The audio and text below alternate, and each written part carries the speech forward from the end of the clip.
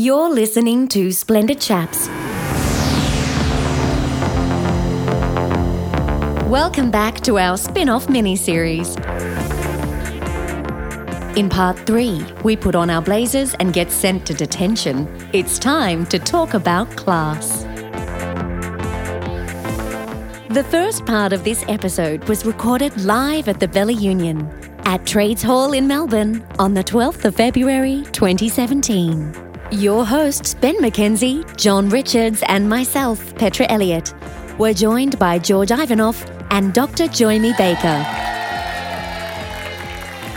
Class 2016 to, I don't know. The sixth formers of Coal Hill Academy must navigate a life of friends, parents, school, sex, sorrow, and possibly the end of existence. Spin-off elements include the Coal Hill School setting and a cameo from the 12th Doctor. At time of recording, 1 series. Benjamin, you're dressed for Coal Hill Academy? Yeah, I am, yeah. What's your thoughts on Class? I love Class. I really loved it. And I did not expect to. I really didn't know what to expect from this show. It's set in a high school. The main characters are high school, students. I didn't know what kind of tone it was going to have. As it turned out, I wrote a summary. For me, Class is kind of blood, sex, and consequences. That's what it's about. And I love that. And one of my favourite things is the third thing, the consequences, because it really feels weighty. Everything that happens to the characters really feels like it marks them. It has an effect on their lives. In the first episode, someone is horribly murdered, like Ram's girlfriend is horribly murdered in the attack by the Shadowkin. And normally in most shows, they might mention that one other time, but that becomes a major part of his character, that he's essentially suffering from post-traumatic stress, which makes perfect sense because he's just seen someone horribly murdered in front of him, and they deal with it on that level. They don't just sort of brush it under the carpet or forget that it happened. And there's so many instances in the show, I feel, where that kind of thing happens and you find out more about the characters and they progress and they change in ways that felt to me very believable, on which I thought would be so great for, I work talking to teenagers about the things they have to deal with around that age and around that time in their lives. And I just watched Class going, this feels real. This feels like the kind of stuff that sometimes kids tell me about, that they worry about, that happens to them. I mean, obviously not the aliens and the, the invasions of the world, but the kind of personal repercussions. Because I think it's a little bit like Buffy in the way that you feel like the monsters act in some ways as metaphors for the things that we all encounter in our real lives. But I think the tone is very different to Buffy. It feels a bit more adult and a bit more nuanced in some ways. I just want to leap in there because it's one thing I keep wondering about, because I'm clearly not the target audience for this show. It's probably of the three, the only one I kind of actively felt I was not the target audience. Because the character, and if I'm honest, probably the only character I really liked is Quill. Quill is also the only character who would never watch Class. It's like that's the whole thing. She is a character who would not in a million years watch the TV show I am currently hating. And I thought that was really curious, and I kind of always wondered whether the actual audience it's aimed at was linking to. My partner and I realised we got halfway through the season and could not remember a single character's name, which is really odd. Apart from Quill, and we had given them all nicknames to remember them, including Wet Girl, Wet Prince, and Other Gay. And by the standard of Class, Other Gay is both Polish, I think, and gay, which is two things, making him a well-rounded character. So I kind of wondered if that was a thing where, as a teen audience, maybe they go, no, we are totally getting this old man. Stop waving his stick at us and telling us to get off your lawn. So, and that's, I don't know. You have a child. Yes, I'm now representative of all parents. George can assist you, it's fine. My kids aren't quite old enough to be watching Class, but it will be interesting to see the reactions to it, because I wanted to like Class, but I did not. And I think the comparison to Buffy is interesting because I loved Buffy and I felt this was kind of Buffy light. And I know it was trying to do something slightly different, but I didn't connect. And maybe it is, I'm just too middle-aged. It's hard to say. But, I mean, it's interesting, going back to Sarah Jane Adventures, there's one point where she says, when you're younger, you imagine being grown up means you know all the answers, you know what you want, you know who you are, you've got it together, and then you grow up and you find out you never know what you want and you never have it all together. And teen blogger Tevi Gavinsons talks about that the reason why adults can watch a teen show is that the stuff that starts to happen to you as a teen is the stuff that will keep happening to you all your adult lives. It's not actually teen stuff, it is just life stuff that will keep on happening. So even if the characters are younger, adults will still watch a good teen show because it's still happening. It's just happening at work instead of at school, you know. It's, but it's still the same old rubbish, you know. Yeah. So I don't think there's anything reason why an adult should not be able to enjoy a teen show.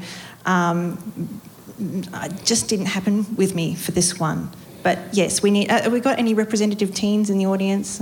Yeah, we do. Yeah, okay, all right. What's your thought on Class? Did you identify? So just for the podcast, we're going to our beautiful audience member who we've never met before has said that she was the absolute perfect teen audience, 16 to 18-year-old girl, but did not connect. Did you not connect to the characters? All the parents were so messed up, you said. Parents are. Speaking as a parent, yes, we're all terrible messes and we have no idea what we're doing. We just pretend. We make it up as we go along. We do. That's my experience of having parents, certainly. And listening to what Jomi's been saying as well, I got a real Roswell kind of vibe. And, you know, particularly the themes in Roswell was like, well, you know, aliens and this royal dilemma of you know, doing what's right for your people as well. Like, and that, to me, I couldn't get away from that similarity. And I actually struggled with Quill to begin with. I really did. I was like, you know, she was just so abrasive. And, you know, by the end of the pilot episode, you understood that, but I just thought it was a real confronting kind of introduction to a character for me when you're trying to, like, I don't know, get invested in these people's lives. And you know. The curious thing is that I think Quill too, and we're not going to mention other shows, but if we did, is an awful lot like the lead in another major science fiction show played by Peter Capaldi, who happens to be one of my favourite people to play that lead. And so it's a very similar character, and other people have had that same reaction of... And that's the thing, maybe that harshness... Like, if they spun Quill off into her own show, I would... She does get her own episode. And that is my favourite episode. I think the Quill episode is incredibly strong. See, I like it, but part of the reason I like it is it's great, but also I really like the episode where she's not there. Like the episode where they're all stuck... It's a bottle episode. They're all stuck in detention, which is also a classic of high school stuff, right? And while there's like a supernatural alien reason for the tensions to escalate, for them all to be narky with each other, at the same time, it's really just bringing to a head stuff that they've already developed in those characters. And I was just like, this episode is like gold pouring over me. I love this show. And I just believed every argument that they had, and I really loved that these characters and these actors could really carry the show. I don't know. But also I like the Quill episode, which was just they have some wacky sci-fi fantasy adventures. The ideas on that Quill episode, the idea that you can travel through heavens, which is what I think that was pretty good. It was something I hadn't seen before. I felt that was something quite new and I was quite moved by. Have we got your thoughts yet really on Class? I really liked it. I loved it. I thought... as a show in its own right, it worked really well. Something I'll talk about in the second half is I think it was hampered by being part of Doctor Who. But I really liked the characters. I thought the characters worked really well. I loved the whole consequences thing, as Ben mentioned. And I also liked the portrayal of the parents. In the screwed up parents and all, I liked that aspect of it. I liked the fact that the parents were actually an integral part of the whole story, the fact that they weren't... they might try to keep things from them, but eventually the parents, do find out, and there are consequences to the parents finding out. I must say, there's one thing that I was a bit worried about the show is I was like, is everyone going to die? Like, everyone who's not one of the main characters going to die? Because it feels like that is the way that it's heading. There's an awful lot of death, is what I'm saying. Yeah. And not all the parents were screwed up either. I mean, Soccer Dude's dad... Yeah, he was great. That's how he's His credited. name is Ram. Okay, they have names. Actually, no. I have this... Soccer Dude is what we called him too, so I think that's his name. I have a flaky memory, okay? I can remember certain things. Like I can say Rapsicoricophalopatorius, but for some reason I cannot remember ordinary people's names, okay? I can name all the characters in Class without referring to my notes. Well done. Bully for you. Can I just throw in the two? One thing we didn't mention. I think Class looks amazing. I think production values are point. It's so glossy as a production, and I agree too. The consequences thing really hit me as the best thing about the show was the fact that Ram was still upset that his girlfriend was dead 3 episodes later, which is as you would be, and it doesn't occur to you that's really weird on a TV show. Going, she died weeks ago. Unlike in Doctor Who, you've washed the blood off by now. Unlike Doctor Who, where Rory and Amy just seem to forget that they ever had a child rather quickly. Well, you have a baby, she turns into a middle-aged woman, everything's fine. Yeah. But the other thing too, which struck me watching it, actually, I just want to share one thing though. Someone at work mentioned this the other day. They said, we're watching with our kids, and we hadn't realised quite how overt it was going to be, and it was a bit full on. I went, the gore's a bit much. I went, the gore. And it turned out they were talking about the gay sex scene. Oh. And I went, hang on, the episode before that, a guy got turned inside out. Yeah. You're fine with that. The thing I was going to ask about, what does it tell us about the time it was made in? I thought it was interesting to note that there's a theme, I don't know if it's deliberate or accidental, of the villains aren't necessarily who you think the villains are. And sometimes the villains are who you think they are, but for reasons you do not understand. And I thought that was quite interesting, that there's a theme going through there, that the bad guy is often not the one you think it is, which seemed very in keeping with now, somehow. And also the information is not necessarily coming through that is very important. Yes. For you working those things out. Yes. If you're getting fake news and alternative facts, you're not going to work out who the villain is. There is a moral ambiguity to it, which I think reflects modern times, and I like that.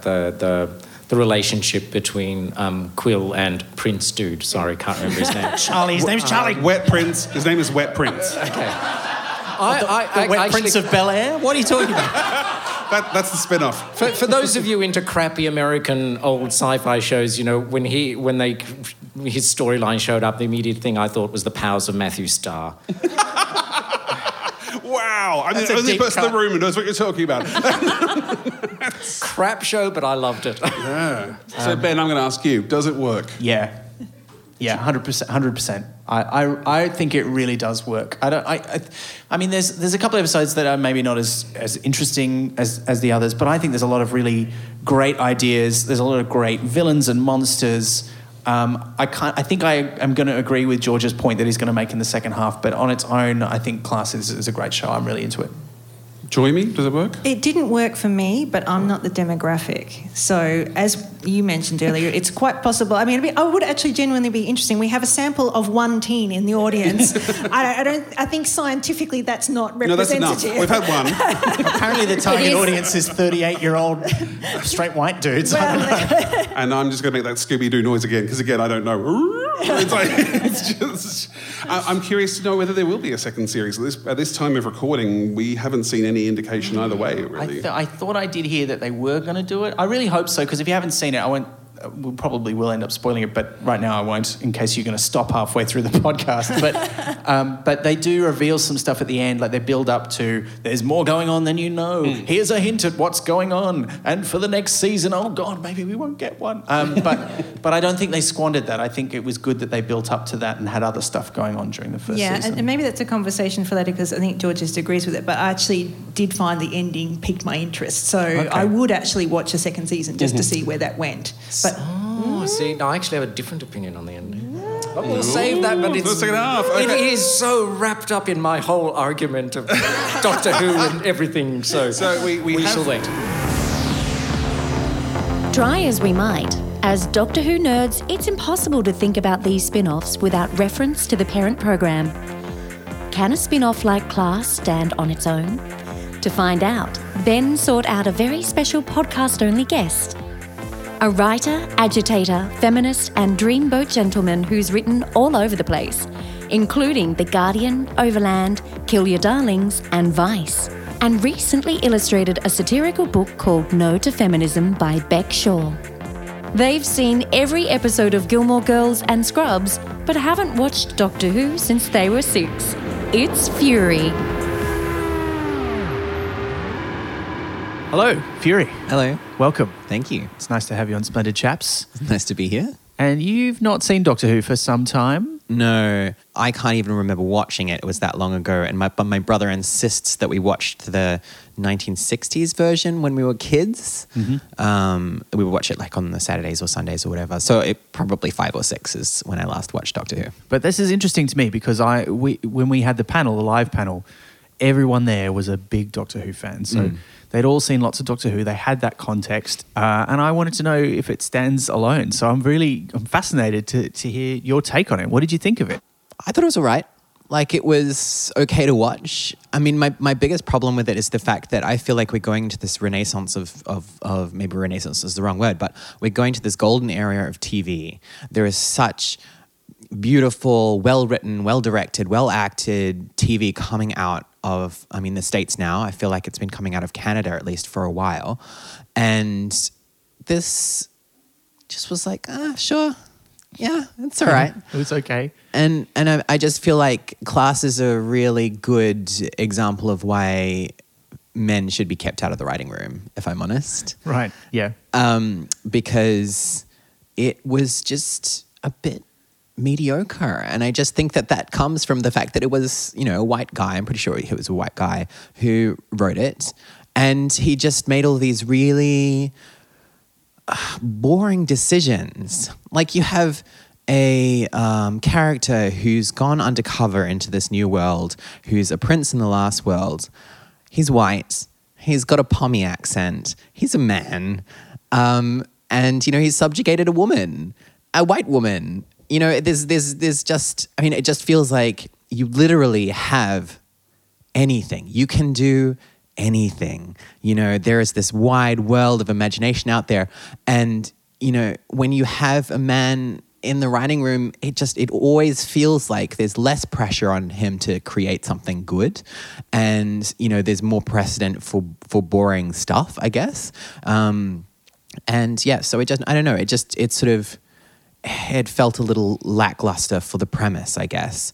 And that's the reason why I love Adventure Time, is because, obviously Pendleton Ward is a white man, but he really goes to town on what the possibilities of a world could create, with Adventure Time.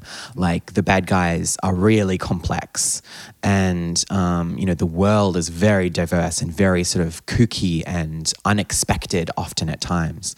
And I don't know. It just sort of felt like, oh, yeah, sure, I'll watch it. There's nothing better around at the moment. And do you feel like, so you're talking about Charlie, the main character. Do you feel he's the main character? I felt it was kind of more of an ensemble show. It was, yeah. Yeah. And what about the other character choices? How do they sort of size up? I really liked the character of Ram. I thought that he was complex and realistic in a really compelling way. I quite liked the character of Quill. She didn't feel two-dimensional, which I guess is often you run the risk of setting a character up like that to make her feel two-dimensional. So I really liked that. I really liked them in particular. Those were kind of the standouts for me, I think. Yeah. So it's April and Tanya didn't really make much of an impression. I liked Tanya. April felt a bit tired as a trope. She felt tropey. Sure. And I feel like there are just better examples of the awkward young white girl, like Angus Thongs and Snogging or something. I can't remember the name of the show. Oh, yeah. And Perfect Snogging. Angus Thongs and Perfect Snogging, I think it's, I'm not sure. Can't remember. But I remember watching that and being like, wow, okay, yeah, now we're getting into some really gritty, like relatable young girl narratives and, that awkwardness at that age. And I just don't think that April really I know she's a bit older than that sort of storyline, but I felt like she just felt a bit, yeah, okay, sure, snore. Yeah, yeah. Okay. But also, like, again, she's white and she becomes a monarch, and she fights this soldier, right? This king soldier of this very, dangerous, and then she wins. I'm like, you're asking me to suspend a lot of disbelief here, right? I'll go with you, but I'm not happy about it. This doesn't make a lot of sense. Why can't Tanya have done it? Why can't that trope have been for Tanya, And that would have been way more interesting and way more complex considering, how strict her mother was. I don't know. No, that's fair. That's a fair comment. Like, you know, Charlie, he's gay, but I'm way more interested in the story around his boyfriend than I am in him. Oh my gosh.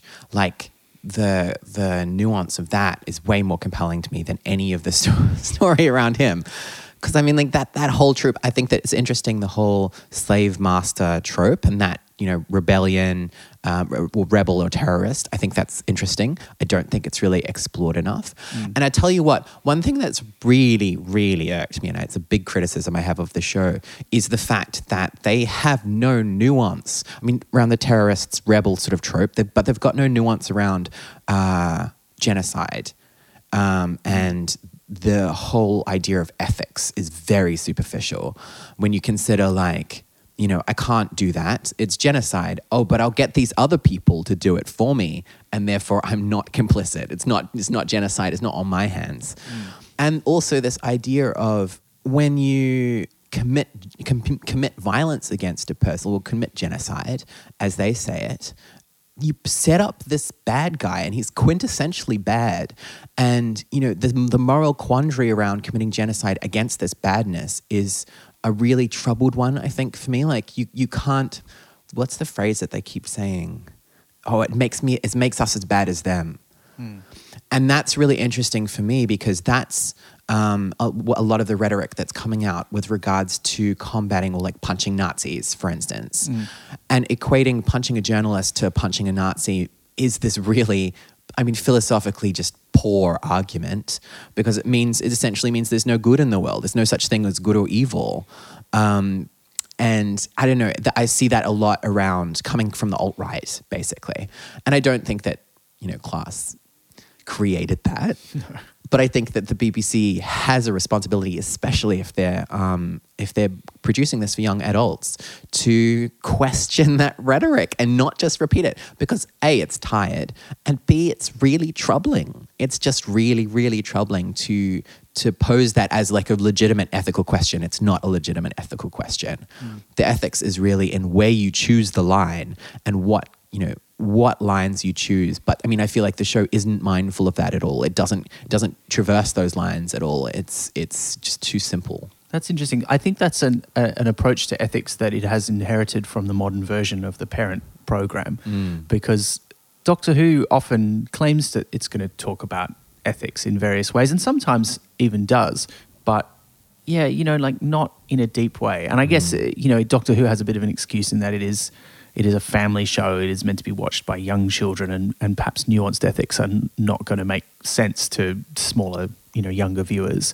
But, you know, Class is aimed at a young adult sort of teen and up audience, and they're probably, you know, if written in the right way, they probably could handle that kind of thing. But yeah, I agree. Like, watching, as much as I enjoyed the show, every time they talked about using the box, you know, I'm like, look, do it or don't do it, mate. Like, come on, what's your, you know, and Quill wanting to do it and Charlie not doing it. Yeah, it seemed kind of, because they do present the Shadowkin as like this just sort of implacable force of evil who just kill things, and they're kind of, yeah, they're just a destructive force. And then you have like the more elemental kind of destructive force in the petal creatures. See, now those I found really interesting. Yeah. I really liked them. I find that whole, every episode there's a threat to the Earth. I find it very tired, and that's sort of what makes the show a little bit mediocre for me, is that setup, that structure for a show is a little bit snore.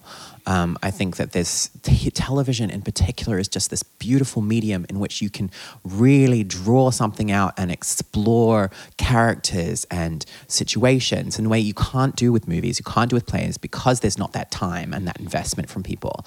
It's something that all the spin-offs do have, is that they all feel a bit like that Adventure of the Week format. Yeah, like in Class, yeah, they've chosen to really run with that structure. And interesting, particularly because they only had 8 episodes. And there's only really one like bottle episode where they concentrate on the characters themselves, which is the detention episode, and which I really liked. I liked that one as well, yeah. Yeah, that's probably my favourite episode, because it really does. It gets into all of their heads, and it sort of shows consequences for the things that had happened and the things that had gone on between the characters up until that point. And that felt like, I think one of the things you're saying about the characters and how they don't feel like complex, nuanced teenage characters. I think that's largely true, but in that episode, I think was where you saw the potential of where it could have gone, particularly for Tanya, who you very rarely get to see that much of what she's doing. And then her whole development in that episode is, you don't take me seriously because I'm younger than you. And you're like, well, that's true. What else you got? And you know, you get a bit of other stuff from her in that episode. See, I feel like that could have been built up in the previous episodes. I think that there could have been moments where they dismiss her and moments where, you know, this happens, and that explosiveness at the end where she's like, no, actually, you need to take me seriously. Actually, like, I'm a person, would have been so much more impactful, especially because she's black and she's a girl and she's young. You know, I don't know. There's just a lot. There's just so much room where it could have been done better, and I attribute that to his maleness and his whiteness, the writer's maleness and whiteness, and that's why I think that, you know, he shouldn't have written this show. This show's not for him. And it's I think the reason they got him in is his name's Patrick Ness. He's a YA author, and so they're like, oh, you write popular YA books, come and write this show for us. And it's an interesting. I mean, like, I don't think he's written any TV before, which is another sort of interesting kind of thing going into a TV show. But I mean, how does it stack up? And what other kind of modern YA shows do you feel like it's trying to get in on the space of? And what other shows trying to do it right, do you think, that could teach Class a thing or two? If it was going to continue? It's already been cancelled, sadly. Well, I mean, I mentioned Adventure Time. I should mention Steven Universe, because I think those two are very interesting in different ways. I think that they're quite different shows, even though on the surface it feels like they are very close together. I think that Adventure Time is very upfront with its weirdness and almost dreamlike, whereas Steven Universe is probably what I would say Class could take some lessons from, just because Steven Universe presents these quite, you know, non-normative relationship structures and in a world, and it just sort of takes them for granted. The fact that Greg's not in the house, Steven's father, and that he doesn't really seem like he invests financially, but he's always emotionally there for Steven. Like, he's a very interesting, like, joyful reclamation of the loser dad trope, and I think it's really counterclassist to present that as like no, this is just what works for them. You know, you can't really judge that situation. There's no room to judge Greg for being the dad that he is to Steven, because that's just the situation that works for them. And the same with Steven and, you know, Pearl and Garnet and Amethyst, is that they just have really good relationships, and it's just a non-normative family setup. And I think that that's really compelling, and that's laid into this greater landscape of the narrative is really interesting. It's more balanced than the fusion of, I guess, sci-fi or fantasy. I'm not quite sure where you would put Steven Universe on that scale of things. But yeah, it's more balanced between real world implications and these sort of outlandish or like strange eventuations that happen in it. It's not about we are being invaded. I mean, that's the other thing, is that constant feeling of invasion is really not interrogated at all, and very important for Britain right now. Yeah, and it's interestingly, because that's always been, it's a massive trope of Doctor Who, that's always the nature of the threat, is that aliens have come to Earth and they're going to do something bad to us. But the parent show, interestingly, has done different stuff with that. I mean, in the 50th anniversary special, it's revealed that there's all these Zygons coming to Earth, and Zygons are shapeshifters and they can disguise themselves as humans. He just makes sort of representatives of both sides sit down and go, no, you're going to figure this out so that Zygons can just live here because they've got nowhere else to go. Their home's been destroyed. And that happens. And then later on, there's a consequence episode where some of the Zygons, because they are sort of, their culture is quite warlike, and some of them are like, we want to have a war, we should not be like living in hiding. And he has to try and diffuse that situation. And that's, when you think about it, like, that's quite a nuanced discussion. That is interesting. Right? Yeah. That's really interesting. And yeah, in Class, I mean, I think one of the things I like about Class is that it isn't always a threat to the whole world, which I think is something that Doctor Who has stopped doing. as much as it used to. I really like those episodes where the stakes are smaller but immediate, and it makes you feel like, well, if these 6 people die, that is still awful, right? And Class does that sometimes. I mean, like the second episode with the weird dragon creature and the tattoo thing. Yeah. Like that was not a threat to the whole world. And there's another one that's like that. But there's really only a couple, to be honest. I think it's basically that one and the detention episode. I mean, every other one, you're right. It's like things coming in from the void to destroy the whole place. Yeah. And then there's these like 6 or 5 teenagers who are supposed to deal with it, which is not very responsible of the Doctor to set up that situation. Yeah, it's kind of weird, isn't it? How do you think? I mean, I know you're not a fan of Buffy the Vampire Slayer. It's not your thing, but I think this show is trying to emulate that sort of style of mixing real world stuff with the outlandish, the supernatural, the science fiction-y. How do you think it? I mean, you think it does a worse job of that than Steven Universe? Where does it get that balance wrong? I think that it's not reaching. It's playing it too safe. It's going for the structures and the setups and the characters that are already established. And it's not interested in things that push those boundaries. That's the sort of thing that I find compelling. And that's the sort of thing that television is kind of going for now. And that's why television is getting interesting, because it's not Hollywood just reproducing the same thing and same thing. And I feel like, I think it just played it too safe, which is why it makes it like, yeah, sure, fine. Like, it's okay to watch. Pretty compelling. There's stuff in it that's worth watching and stuff in it that I find interesting. But like, I watch a lot of television and I just would not... Like, I would have watched 1 or 2 episodes of this and been like, Yeah. I appreciate you watching all of them. Thanks. It was fun. Talk about enjoyable. Yeah, it did. Fun. Yeah. What were the best things about it? Let's talk about the things that you thought worked. I think that the tension between Quill and Charlie was palpable, and I think that was really relatable. I think that they could have made it. I think that a lot of times when it comes to young adults media, people tend to make it too simplistic. They tend to underestimate the capacity for young adults to understand these situations, and children, to be honest, children's media in general. And so I think that, that was good and clever, and that there's something really compelling and interesting in that interplay between those two relationships. That dependence, that almost like empathy, like they break into empathy at times, and they break into like moments where that those dual emotions of like utter hatred and utter like love. Because there is a sort of almost a mothership sort of Quill to Charlie. And also like the fact that her, you eat your mother in, after you're born when you're a Quill. Like, I find that kind of interesting how tense that is. I liked that. I liked the fact that Tanya does have different rules as a kid, and that's sort of brought up. I wish that they'd explored that more, because I find that really interesting. I thought that basically all of Rem's character and how much loss he goes through, and I guess, that deconstruction of like the blokey soccer player, which is the equivalent, I guess, of Friday Night Lights and the blokey, like the culture of football, American football over there. Yeah. I'm really interested in that because I think it's good for breaking down like tropes around toxic masculinity.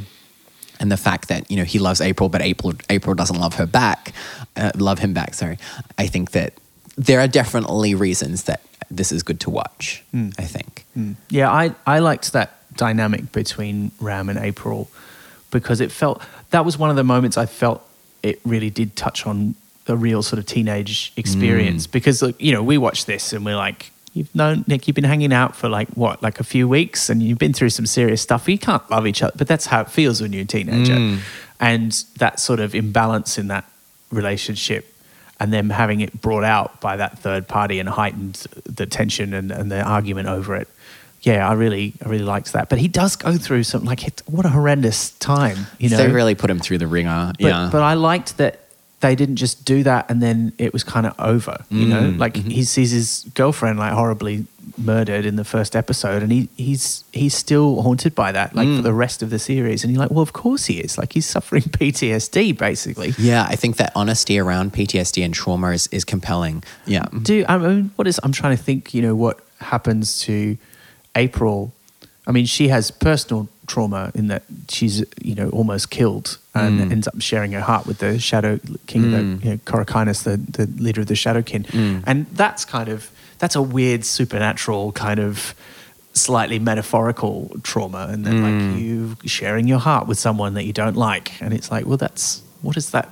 I was never quite, I felt like that was meant to mean something and I wasn't quite sure what it was meant to mean. That's interesting. But also, you know, that's her trauma, and that she hides away and doesn't show to anyone else, and which really feeds into the trope of her character that you were talking about, where she's the sort of wet one, the weak one, and that sort of just heightens that already existing kind of summary of her character, I guess. But Tanya also goes through some serious trauma, but it happens much later in the season, and so it doesn't really get explored. Nope. She just gets really angry in that last episode. Is like, no, we gotta kill everyone. And when it all comes to a head, so she just sort of lets it all out immediately, which is not a very deep exploration. But I guess, you know, she's younger, and I don't know how that stacks up. I would also like to point out the fact that April's mum is in a wheelchair is presented as this massive tragedy.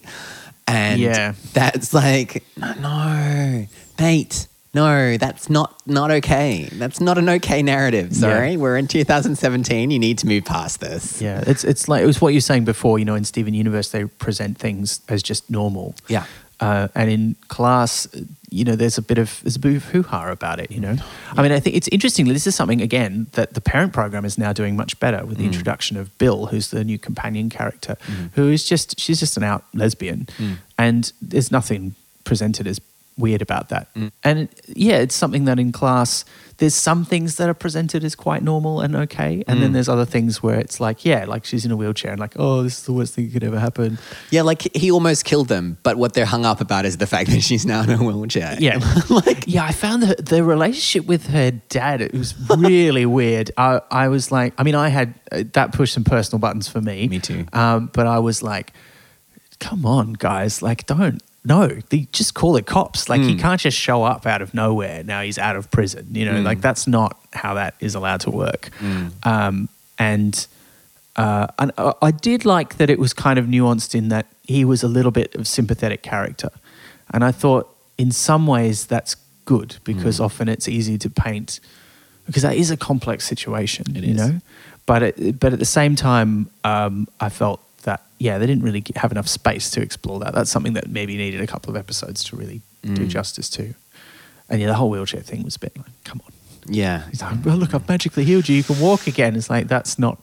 I know, this is not a narrative that we need right now. She had a few good lines around that where she's like, I don't need that. That's fine. But you're right. It was still, presented as a way bigger deal than is necessary. I just think that they needed something to point to for the wider audience to like nail home how bad this thing was, because like threatening their lives wasn't enough.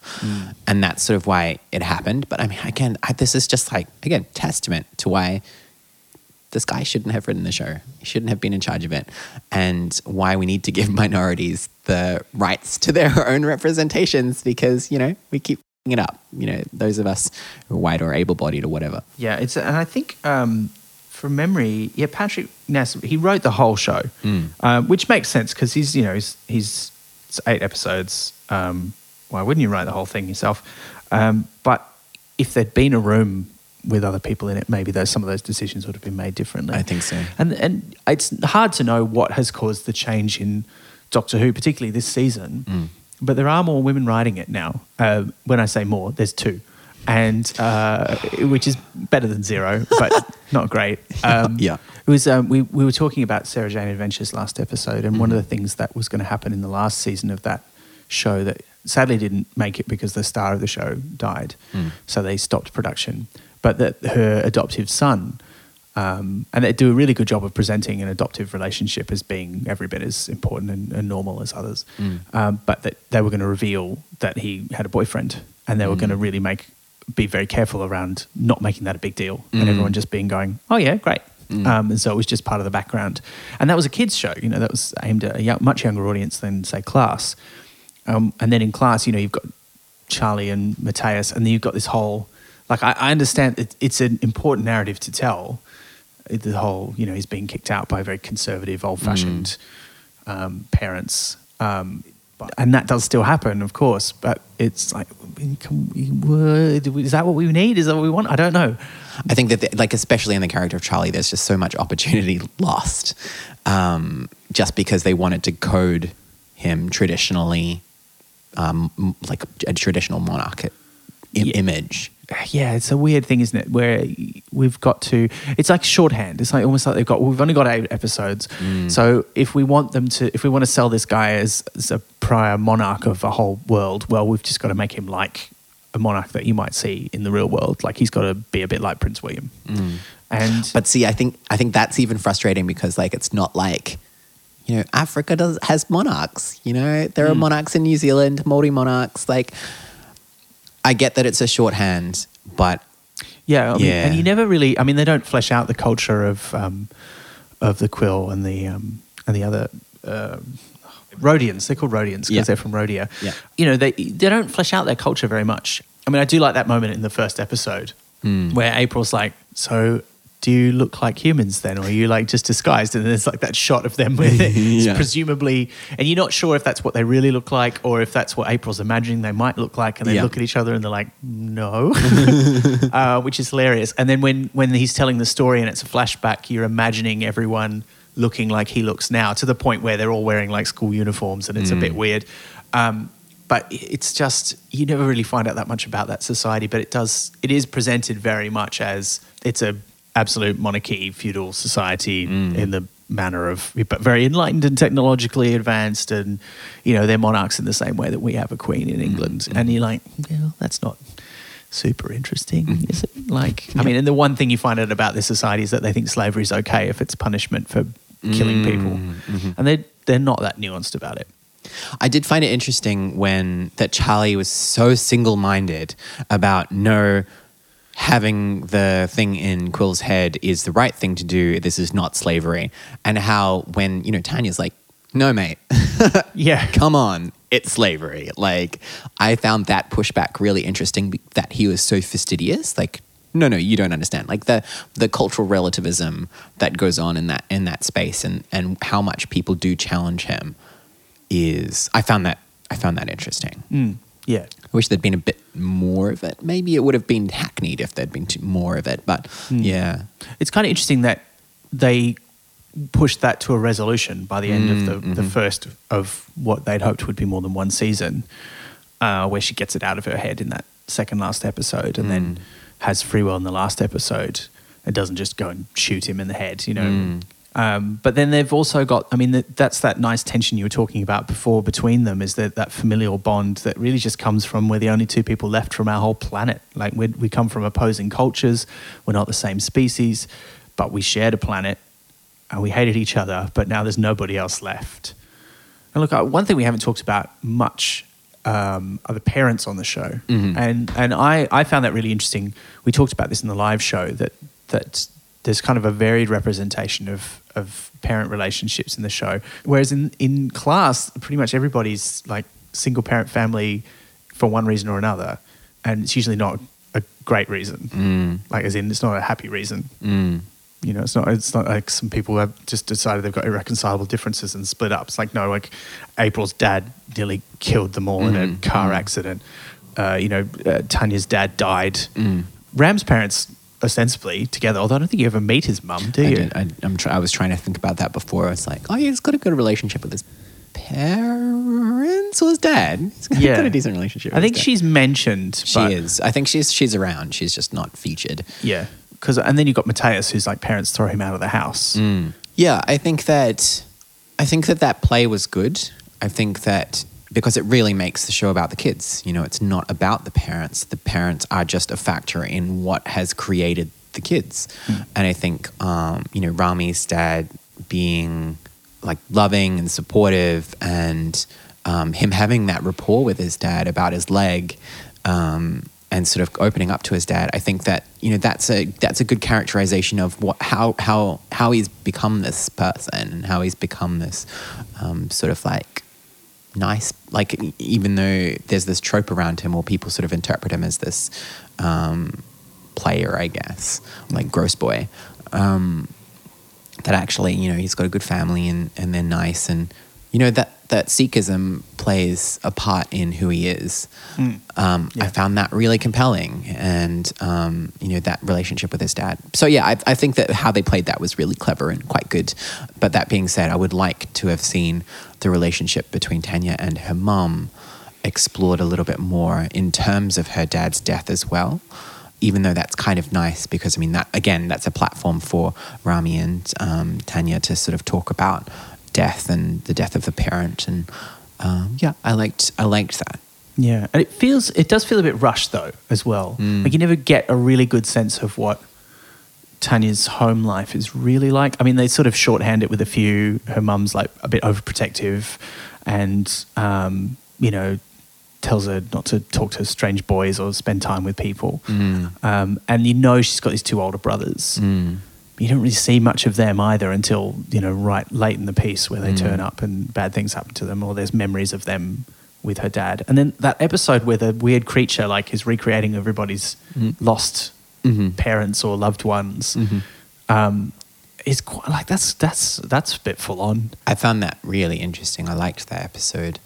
Yeah, there was a lot going on there that I thought, like, that of the monsters, that's probably one of my favorites. That and the pedals, just because there was a lot of nuance to that monster, especially when Tanya was talking to the you know, the version of her dad, and he kept on like blinking his eyes, and the sound of him licking his lips as like little nods.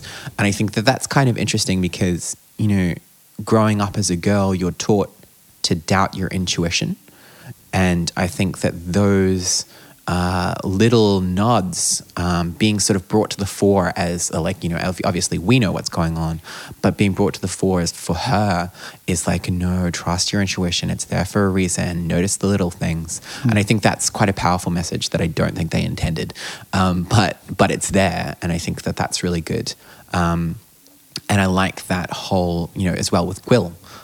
Like, you know, how dare they disrespect my sister by making her nice?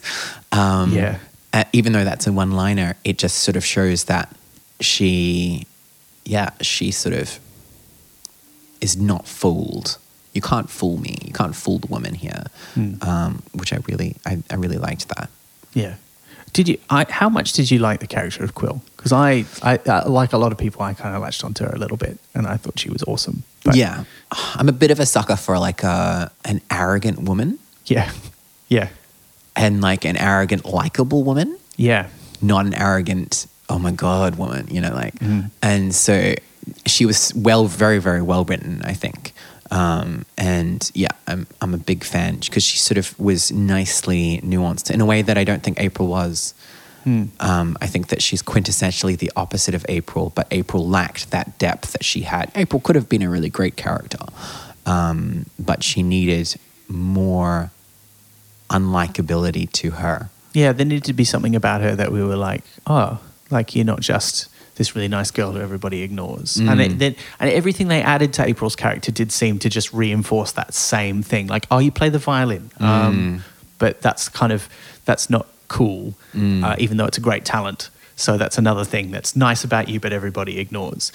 And it also, that came in sort of slightly later in the show, and you're like, oh, you but Quill is, I think you're right, she's arrogant but likable, because everything she's arrogant about, like every time she goes, ugh, like it's usually something that the audience is also going, ugh, what is with these kids about? And we're just like, yes. Yeah. And I think she was a real sort of adult audience identification character for that reason.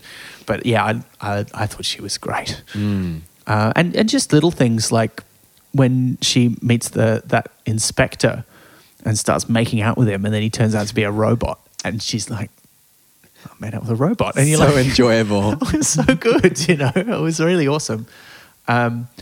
Yeah. I think, well, you know, one thing we haven't talked about is the show is pretty spectacularly gory for a show of its nature. Like, it's not American Horror Story. What do you think about that? Like, because it was much gorier than, for the most part, than, say, Buffy the Vampire Slayer, except maybe in Buffy's later seasons. I suppose there's a few gory things like Warren getting all his skin flayed off, although you don't see much of that. But there's a lot of people getting killed on screen, or you see a lot of blood, which is a rule they have in Doctor Who as a family program, is generally people can die, but you're not allowed to see any blood. Like, it's not allowed to feel, like, people can die and it can be tragic, but it's not supposed to look violent, which is why it's always lasers, and if people are shot, there's no, you know, horrible blood wounds. But, you know, Ren gets his leg cut off, his girlfriend gets her throat slashed, his dad gets, like, torn into bits from memory, like or stabbed through the heart. He gets stabbed through the heart, yeah. That's right, yeah. And the dragon, like, eats people and there's bits everywhere. It's a gory show.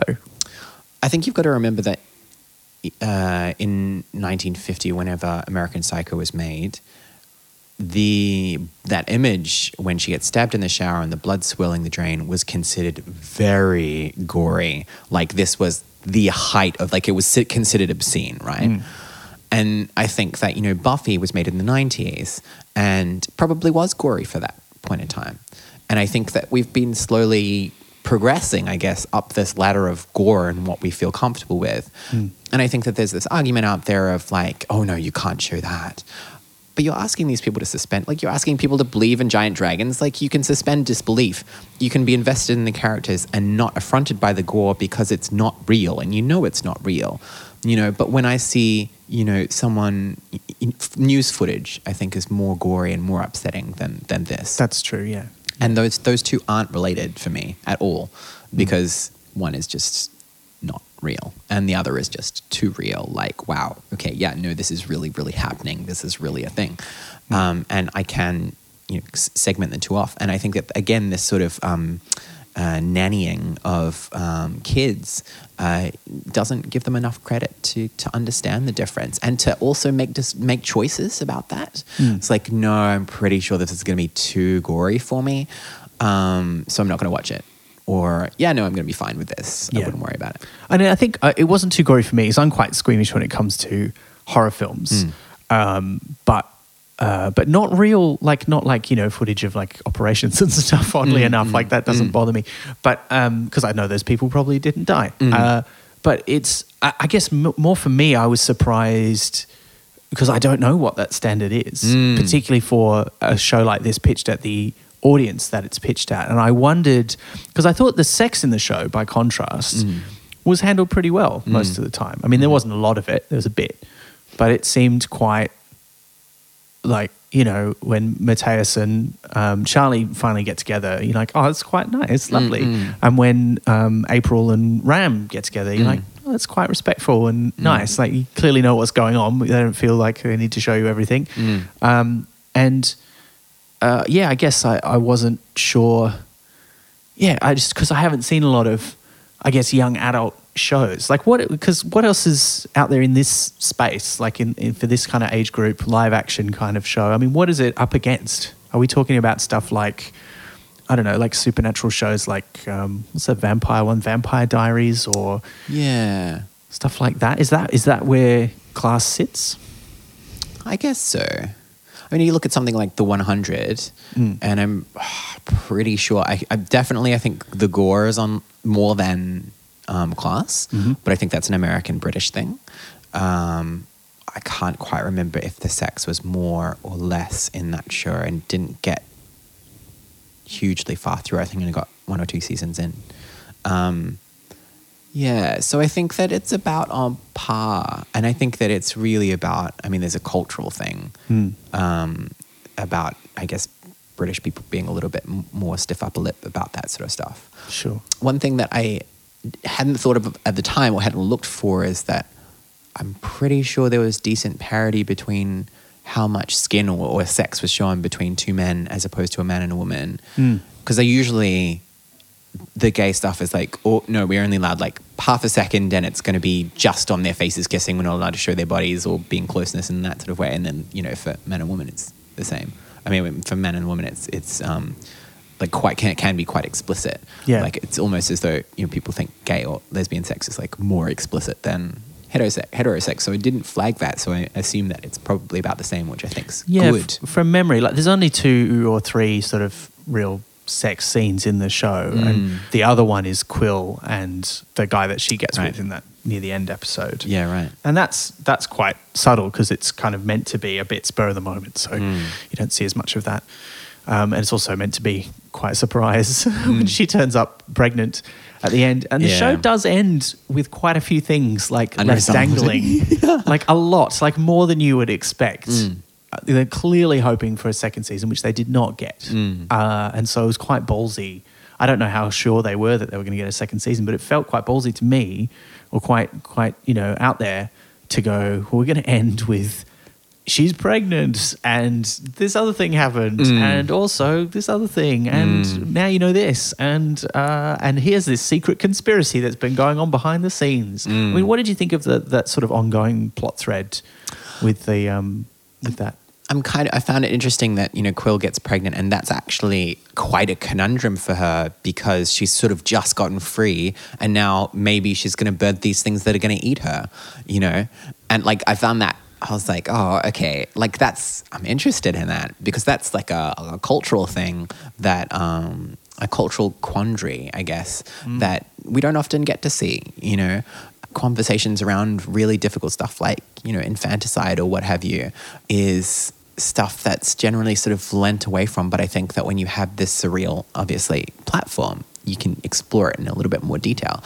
So, yeah, I found that interesting, and I'm kind of sad that I don't get to see where it would turn out, though I'm sure because it wasn't Quill, it was Quill and Shapeshifter, that the babies won't eat her. You'd hope not. Yeah, well, I mean, that would be the end of her character, and I think that would have been a poor move on the writers' team.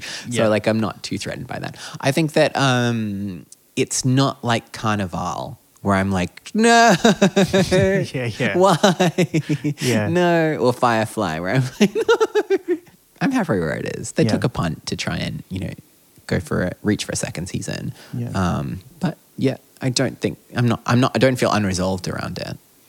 Watching it like without the context of modern Doctor Who, was there anything in it where you were like, what's this? What's going on? Like, obviously, I think that, so I know about the statue people and them being like, everybody flipping their lids about the statue people at the end. And so I'm like, oh, okay, there's a reference there that I'm not getting, but there's enough there that I understand what's happening and that this ties into a bigger thing. But I kind of like the intrigue of that.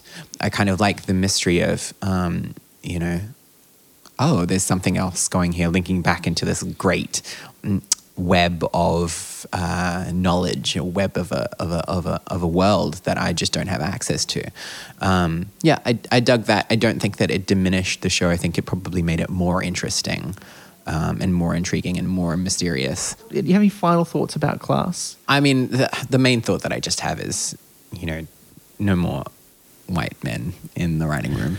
Please. Certainly not on their own. Certainly not on their own. Yeah. But, like, it's time, you know. Thank you so much for talking to us Thanks. about Class. If people want to find more out about you, Fury, where should they look? Probably on my website, furywrites.com. Put most of my stuff up there. Thank you so much. Thank you. You have been listening to Splendid Chaps.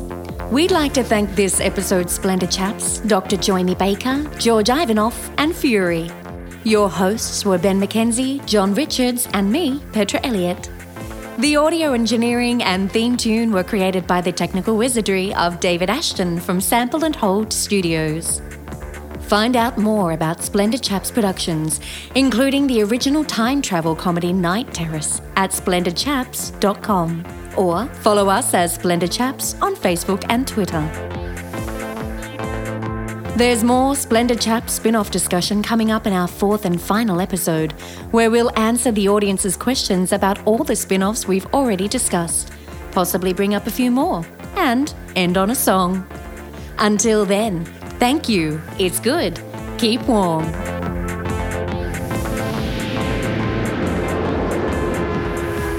Hey, Splendid Chaps Productions has a new podcast. It's a book club where we discuss every book written by Terry Pratchett. It's called Pratt Chat, and you can check it out at prattchatpodcast.com.